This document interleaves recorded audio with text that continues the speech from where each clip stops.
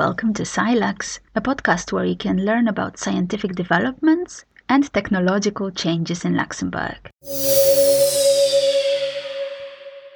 In the first episode of SciLux, we are going to talk about automized payment system by the National Health Fund, a touchless screen developed in Luxembourg, and supercomputers on Luxembourgish soil. But first, it's pub quiz question time.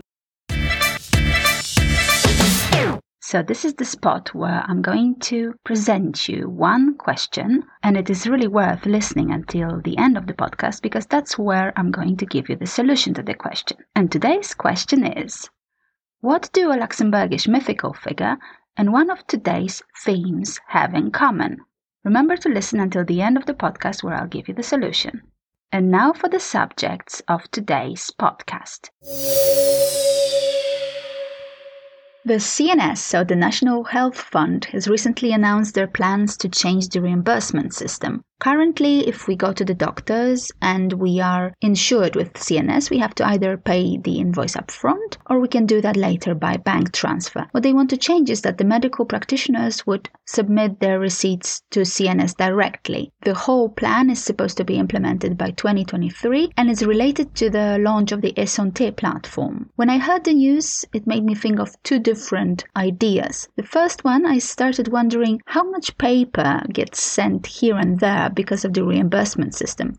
So I decided to guesstimate that. First of all, there are about 800,000 people insured with the CNS, and let's say an average person goes to the doctor 6 times a year. Half of the invoices are not paid up front, and then of course CNS goes back with their calculations. So we are talking about 15 sheets of paper per person, and that we multiply by the 800,000 I mentioned before, it gives us a really nice number of 12 million sheets of paper a year. The second thing I was thinking of is the eSanté platform and the idea of medical chips. Is it related? I could not find any information about that, whether there was any plan, anything in the pipeline that the government wants to introduce. By the way, what happened with all these plans of medical chips? There was so much hype about it and then suddenly nobody's discussing it anymore. So are we going to have something like that in Luxembourg? I'm in two minds about it. I'm not sure. It makes me feel a bit uncomfortable, the whole idea of chips, wearable chips, but maybe it's just me.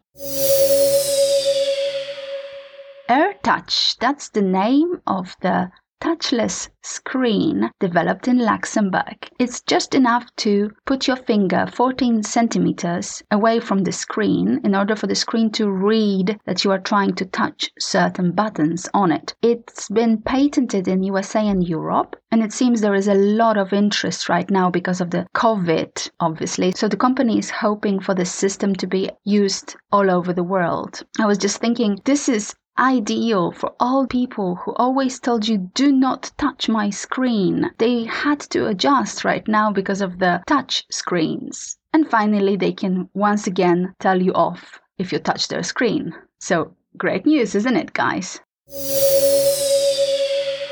And what about supercomputers in Luxembourg? The Luxembourgish government signed a procurement contract for Meluxina, a new supercomputer which will be based in Biesen in Luxembourg. It is part of the Euro HPC project, so the European High Performance Computing Project. What is Meluxina? So first of all, what is a supercomputer? Supercomputer is this amazing computer, yes, believe me, much better than your desktop computer or laptop, that is able to perform thousands or millions of calculations per second.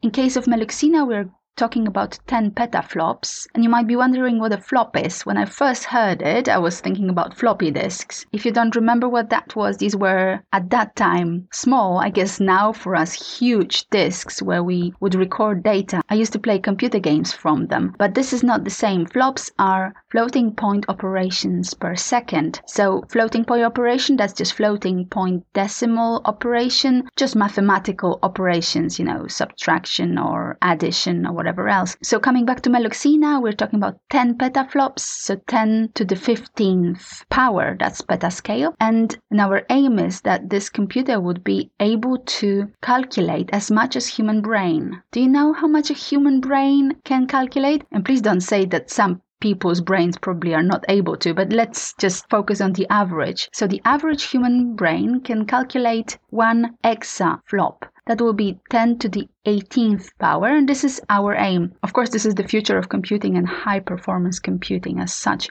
What is also interesting about Meluxina is that it's going to be powered by green energy. To be precise, the plant will be powered by waste wood. So another fun, interesting fact. Have you ever wondered about the names of supercomputers? I find them really interesting. Meluxina, well, I will talk a little bit about it when I tell you the solution to the pub quiz, but also the other names. For example, the computer developed by University of Manchester is called Spinnaker. Why Spinnaker? Well, this is just an abbreviation of spiking neural network architecture. So sometimes these are abbreviations, sometimes they just explain what the supercomputer does. So, for example, there is an Earth simulator. Well, that's not very creative. We have also IBM Roadrunner. That's actually one of my favorite, I have to say. There is Mare Nostrum. That's a Spanish one. There is the Summit. Oh, that's very, very serious, isn't it? And also, as usual, I have to say that this is my pet interest. So the names in China, those English Chinese names. One of the Chinese supercomputers is called Sunway Taihu Light, whatever that means. And now it's time for the solution of the pub quiz.